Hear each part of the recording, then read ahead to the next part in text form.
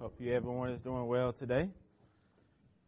If you have your Bible, please open it to Colossians chapter 1. Colossians chapter 1. We're going to be looking at verses 18b through verse 23. 18b through verse 23. So is it cold enough for you yet?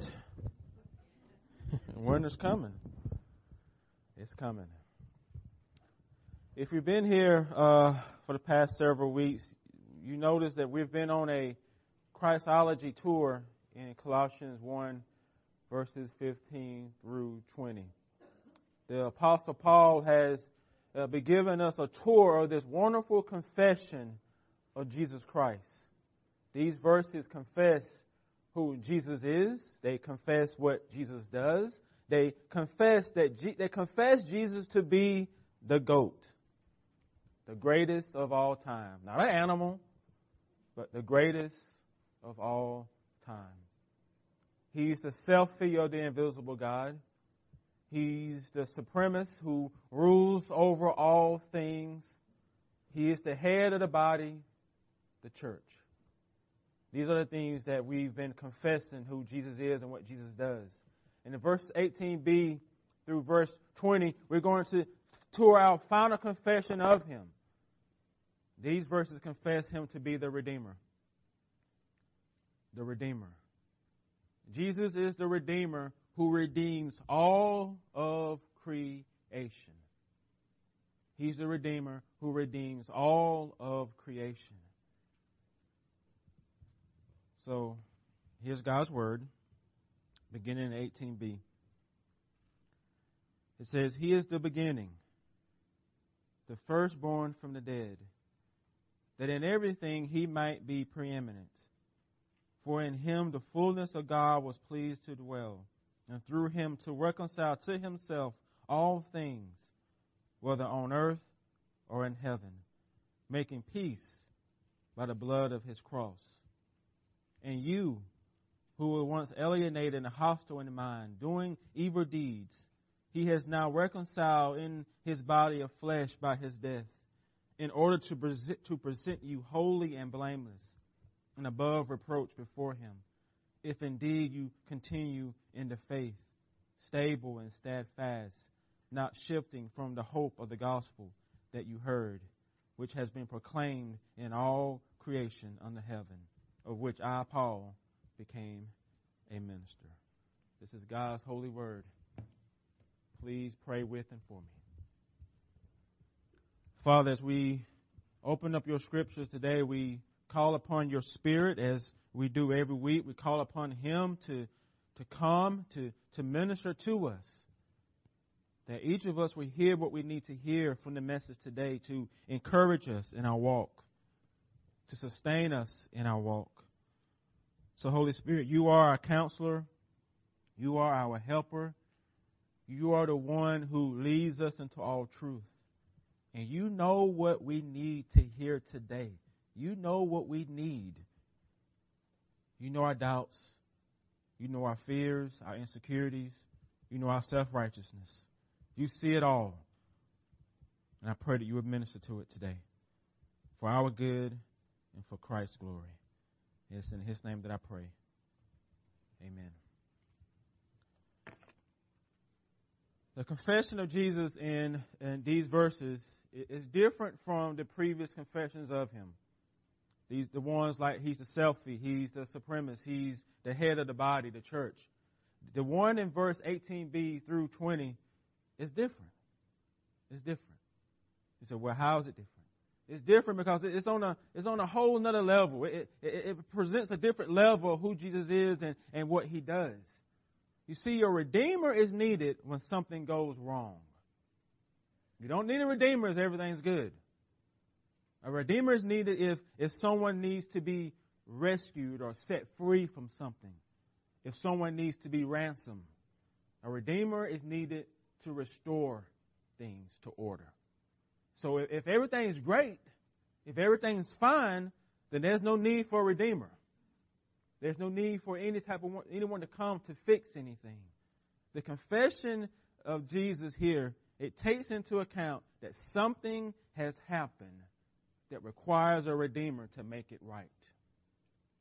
Something has happened that requires a Redeemer to make it right. So what happened? And where did it happen? Think about it like this. I'll use this illustration. Kids are interesting image bearers of God. They can wow you at times, and at other times they can make you scratch your head.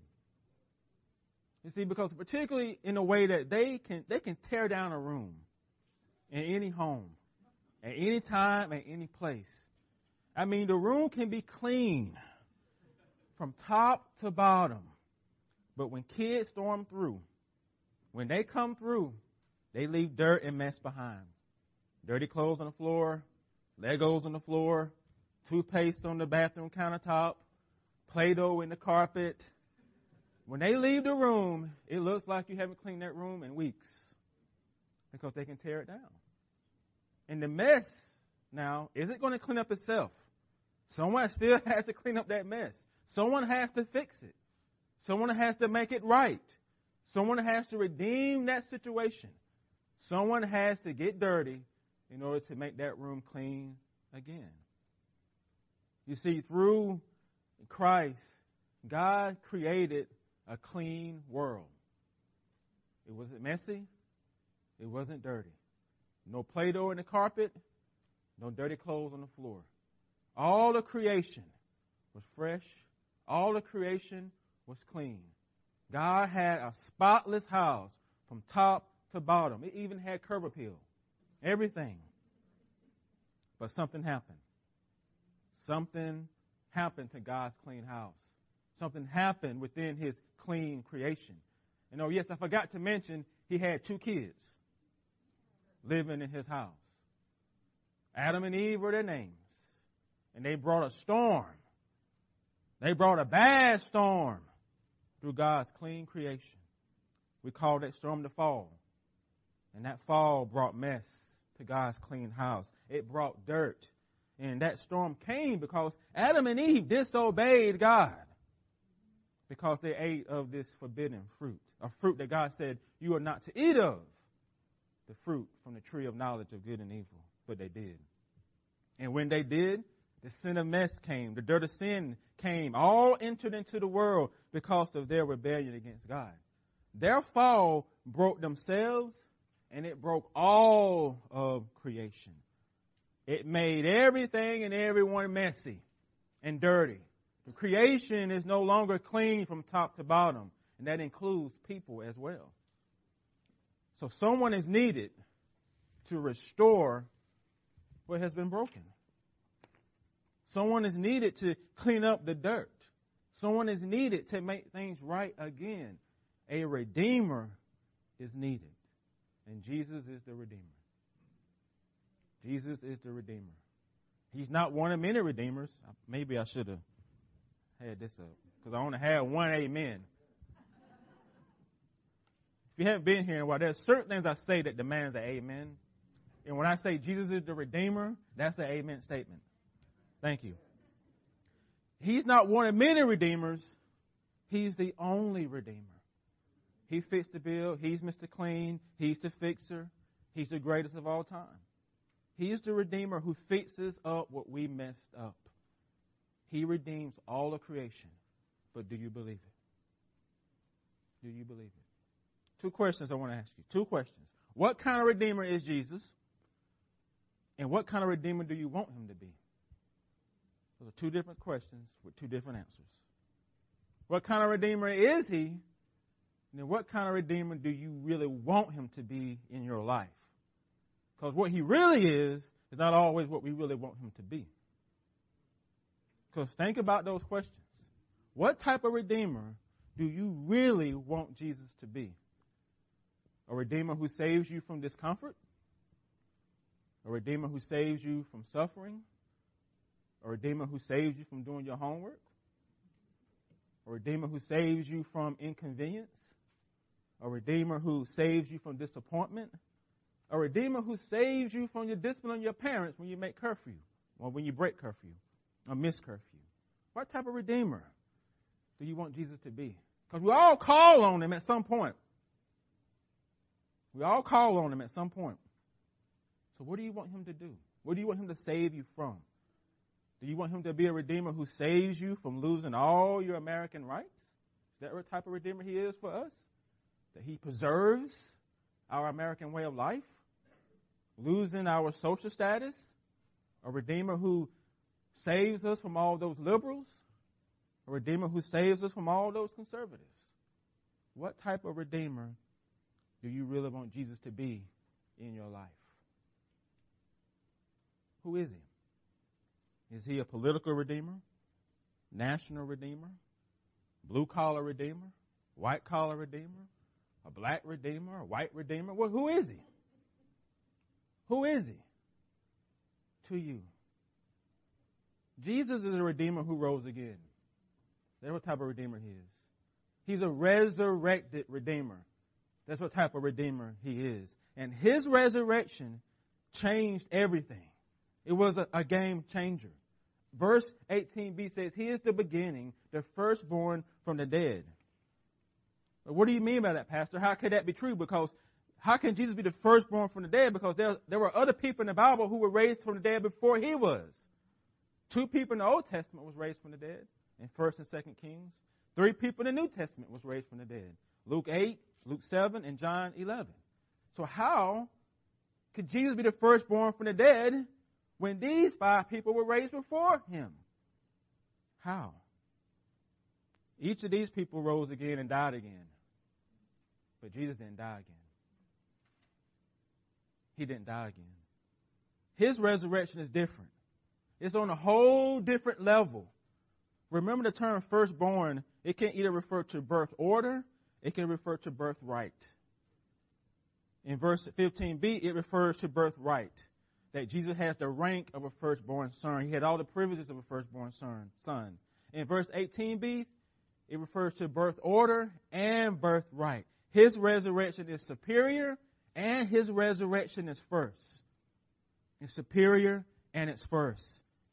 Acts 26:23 says, Jesus is the first to rise from the dead.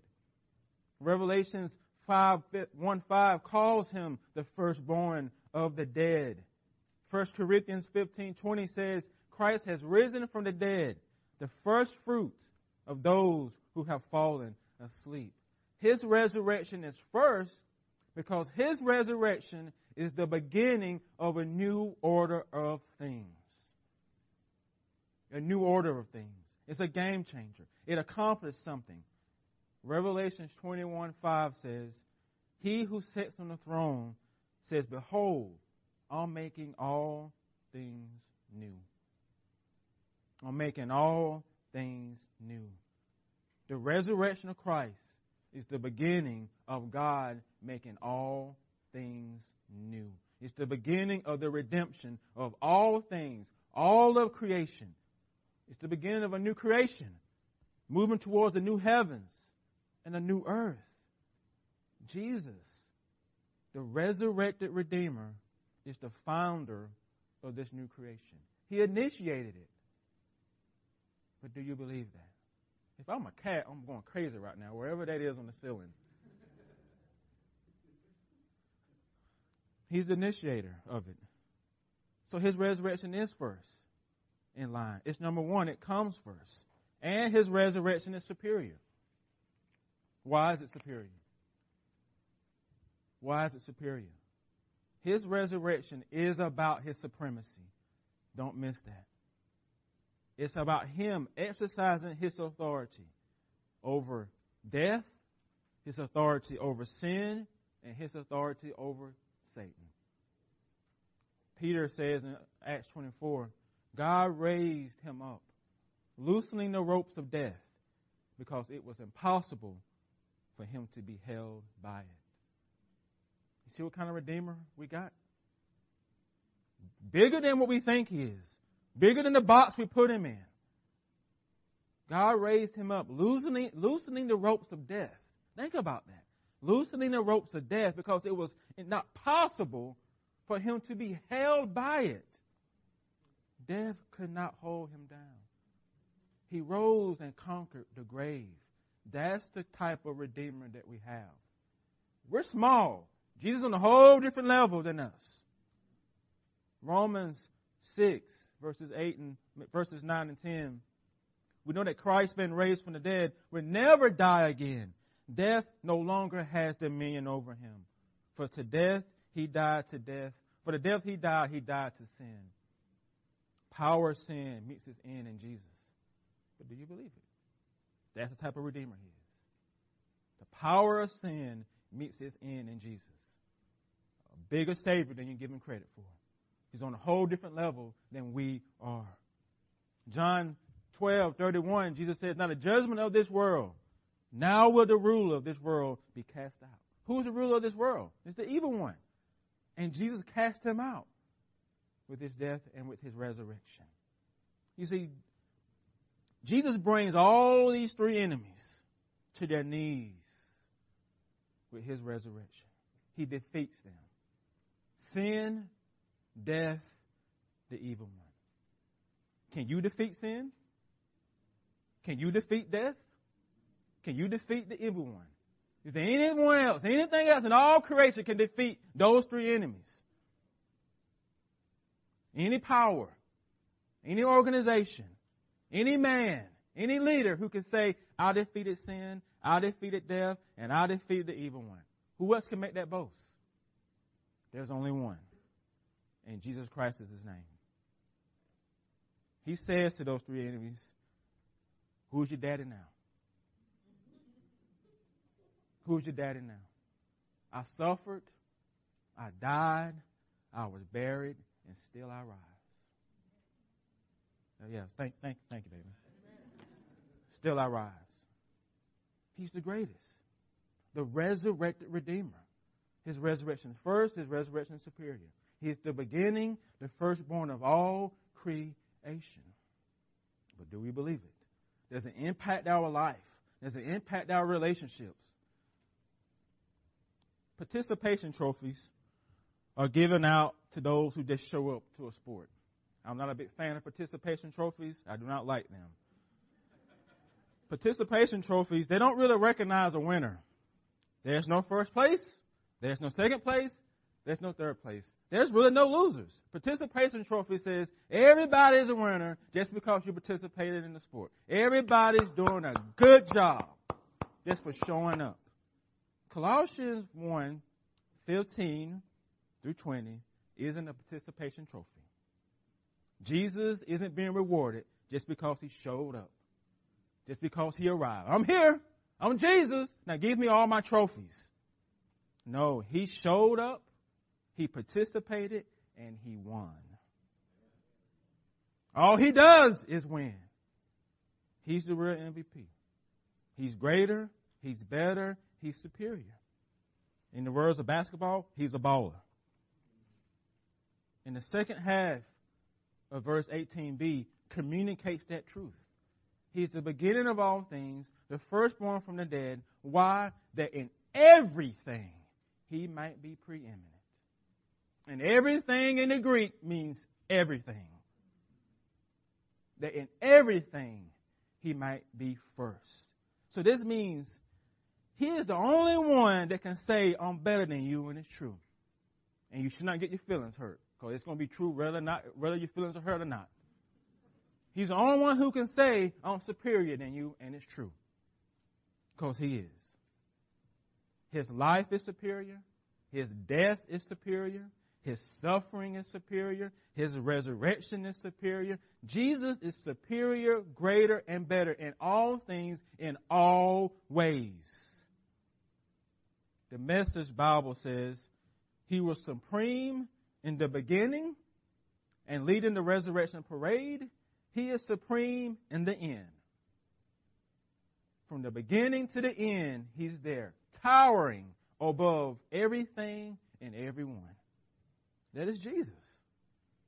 Please know that. Jesus is your Savior, but guess what? You look up to him, okay? You look up to him. You and Jesus ain't on the same level. Now, he might have came down from glory to save us from our sins, but it's never going to mean that you're going to be on the same level as him. Because He is God. We are man. We are woman. He's on a whole different level than us. And He does not share His glory with another. Jesus is never in second place, third place, last place. He's always first place. He is preeminent. And He says of Himself in Revelation 22:13, I am Alpha, I am Omega, the first, the last, the beginning, the end. Period. Drops the mic. End of discussion. No debate. No discussion. No commentary. He is those things. He is preeminent in every way and everything. He's preeminent in every way and everything because of who He is. And you can't lose sight of who He is because it's who He is that allows Him to do the things that He did. Do you think He could accomplish what He did if He was just like me? I love you, but if I die for you, you're still a sinner. So I'm sorry. If I die for your sin, you ain't got no hope before God. But Jesus is different than us. Whole different level than we are. Jesus is the creator of the universe, and He's the redeemer of it as well. He's king, He's savior. He's ruler, He's healer. He's the just, He's the justifier. He's God, He's man, He's divine, He's human. He's all those things. We're not. He is. Verse 19 says, for in Him the fullness of God was pleased to dwell. The resurrected Redeemer is the image of the invisible God. It just shows us a different way in which He has done something and has been our Redeemer. Everything that makes God God, Jesus has it. That's what that verse means. Everything the Bible says about Yahweh Elohim from Genesis to Revelation is also true of Jesus. That's who He is. God in the flesh. All of God's nature, all of God's attributes rest in Jesus. He has them. Colossians 1:2-3 says, in these last days, God has spoken to us by His Son, whom He appointed heir of all things, through whom He also created the world. Jesus is the radiance of the glory of God, the exact imprint of His nature, and He upholds the universe by the word of His power. That is our Redeemer. That is Jesus. Is that your Jesus? Is that your Jesus? Is that your Redeemer? Through Jesus Christ, God created all things. Through Jesus Christ, He's redeeming all things. Through Jesus Christ, God is cleaning up the mess of the fall. He's making the house clean again through Jesus. He's cleaning up what we messed up. And Jesus' resurrection, see, isn't just Him standing far above everyone and everything. It's not just about that. It's not just about Him defeating His enemies. You see, before He was resurrected, He was buried. Before He was buried, He died. Before He died, He was crucified. And before He was crucified, He was beaten. Why? The resurrected Redeemer, He was not just resurrected in power and glory, He's also a suffering Redeemer. Do you know that? He's a suffering Redeemer. The suffering of the Redeemer was necessary. It was necessary. Why was it necessary? Why did He have to suffer? Because if He didn't suffer, then reconciliation is not given. The cross was necessary. Please know the little baby Jesus you're going to celebrate in a few weeks, that baby was born to die. Please know that. He was born to die. He came with that mission, to die. He was marked for death. That's why He came. See, the gospel story, we forget, it's a violent story. We do Christmas plays. That Christmas play is a violent play if we're really going to play it out to its fullest end. Where it ends. It eventually ends on the cross and leads to resurrection. So we say the gospel is good news for us. It is good news. But Jesus suffered. He suffered a painful, violent death. Because without it, reconciliation won't take place.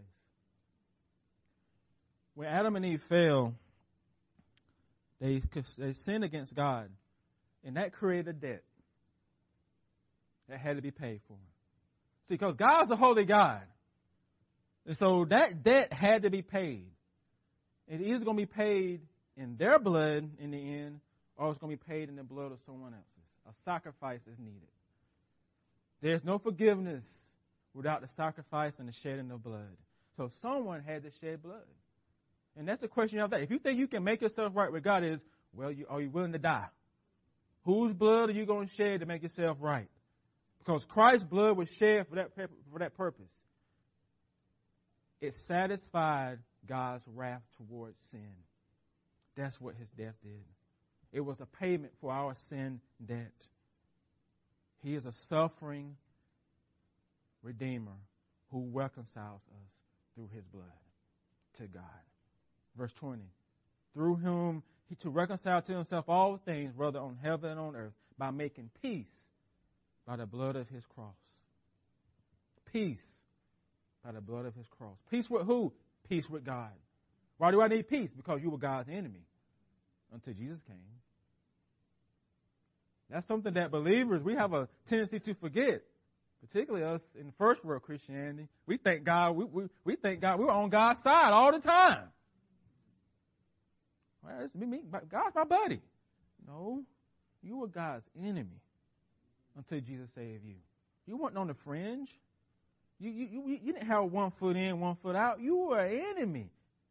You were under his wrath until Jesus transferred you out of that. Don't forget, that's what we talked about in the first part of this chapter. You transfer from the kingdom of darkness into the kingdom of light. And that happened because of what Christ did. Because of what he did on the cross. And in the fall, this not impacted us. It impacted all of creation. You cannot understand the world we live in apart from Genesis 1, 2, and 3. You cannot understand it. The fall was an actual event. It actually happened. It's not just something Christians made up. It's not a fairy tale. When Adam and Eve broke fellowship with God, it impacted them. It impacted all the generation. It impacted creation itself. And Paul says that in Romans 8, for the creation was subject to fertility because of Adam. It broke as well. It was in bondage as well. And Christ came to renew not just us, he came to renew all of creation. He restored everything back to its rightful place. But do you believe that? Dr. Anthony Bradley, he's a professor in New York. He says, we need to know that God's work of redemption in Christ includes people, places, and things. People, places, and things. God wants his people to care about the destinies of all people in every aspect of creation. But do we? But do we? Jesus is undoing what Adam and Eve did in Genesis 3. He's cleaning up the mess of the fall. He's making the creation clean again. Romans 5 says, therefore, as one trespass leads to condemnation of all men, so one act of righteousness leads to justification and life for all men. That's Jesus. Remember what Jesus redeemed you from, and remember to whom he reconciled you to the Father. Let that impact the way you live life. Let that impact the way you function in this country and as you function in these relationships with other people. We didn't reconcile ourselves to God. Jesus did it. We didn't make ourselves clean. His blood makes us clean. And this is what Paul reminds the Colossians of in verse 21. He says to them, and you who were once alienated and hostile in mind, doing evil deeds. That's who they used to be. That's who I used to be before Christ saved me. Even though I thought I was a good kid and I didn't do certain things, but that's who I was because I didn't know Jesus. Our view of goodness and Jesus' view of goodness is, again, on two different levels. He demands perfection. And if you're not perfect, then you don't meet the standard. Period.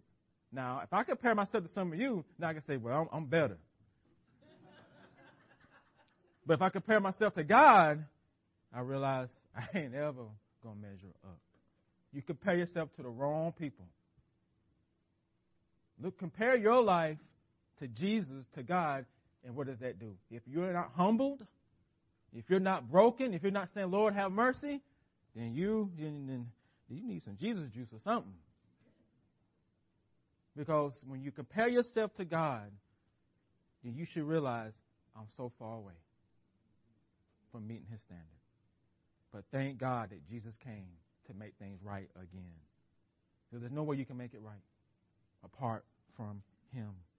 He tells them again, now you have now been reconciled in the body of His flesh by His death, in order to present you holy and blameless and above reproach before Him. If indeed you continue in the faith, stable and steadfast, not shifting from the hope of the gospel. He reminds them, remember your redemption. Remember where you came from. Remember who He reconciled you to. He encourages them to continue to press on in the faith, stable, steadfast. Continue to rest and trust in Jesus, the hope of the gospel, His finished work. He doesn't want us or them to drift away from the hope of the gospel. Have you drifted away from the hope of the gospel? If you're trusting anything other than Jesus, you have. If there's something outside of Jesus that you say gives me life, you're drifting. If you're resting on any other security outside Jesus, you're drifting. If you think we as American Christians are safe because of policies, we're drifting. What sustains us is the Savior who died for us. The same Savior who sustaining our suffering brothers and sisters overseas sustains us. He is our security. He is our hope. He is our peace. Our resurrected Redeemer. Our suffering Redeemer. That's who He is. That's who we believe in. And that's what this table reminds you of that. A resurrected Redeemer. A suffering Redeemer. This table reminds us of the hope of the gospel that says you're worse than you think, but you're more loved than you can even imagine. Please know that about yourself. You're worse than you think, and you're more loved than you can even imagine. At some point, it's the person in the mirror, not the person sitting next to you, but yet you're still loved by Jesus. This table reminds you of who He has reconciled you to. You're reconciled to God because Christ was broken. He was broken. Again, the gospel story is a violent story, but it's a necessary one. We don't get to heaven. We don't get to be in fellowship with God unless Jesus was actually broken for our sin. Unless He actually came and died and bled and was beaten and suffered and rose again. It ain't just a cross, it's a resurrection too. Because if He just died, then guess what? Well, this is meaningless. So He had to rise again as well. It ain't just a cross, it's a resurrection too. And this meal reminds us of that. But now there's a warning attached to this meal. That means if you're a believer and you have some unrepentant sin in your heart, then you need to let the elements pass you by. It also means if there's a brother and sister you have not been reconciled with, then you need to let the elements pass you by and go be reconciled with your brother and sister. And then you come to the table. Now, friends and neighbors, if you don't profess faith in Christ, then I would love to talk with you more about that, or what it means to have a personal relationship with Jesus. And if you want to have that conversation, please see me after the service or see one of the elders and deacons, and we can talk with you about that. Because we want you to know who Jesus truly is, and we want you to be part of His family. And that requires saving faith in Him, not just knowing things about Him. Adults, we ask that the kids with you abstain from the elements until the church you attend has welcomed them to the table. And now, my favorite part of the table is when I get to talk to my kids. If I can't see your face, that means I don't have your attention. All right. Good. This meal is a reminder to each and every one of you what Christ has done on the cross for your sins. It's a reminder that he actually came to this earth. He was beaten. He was suffered. He was crucified. He rose again as a payment for your sins so that you, through faith in him, can be made right with God. There are those in this world who will say this is not true. This is just fairy tale stuff. This is truth. Christ actually died for each of your sins because he loves you. And as your pastor, it's my prayer that each and every one of you will come to saving faith and be able to partake of this meal with your mom and dad. Until that happens, we'll continue to pray for you. Okay? I would like to invite the officers up forward to who is going to assist.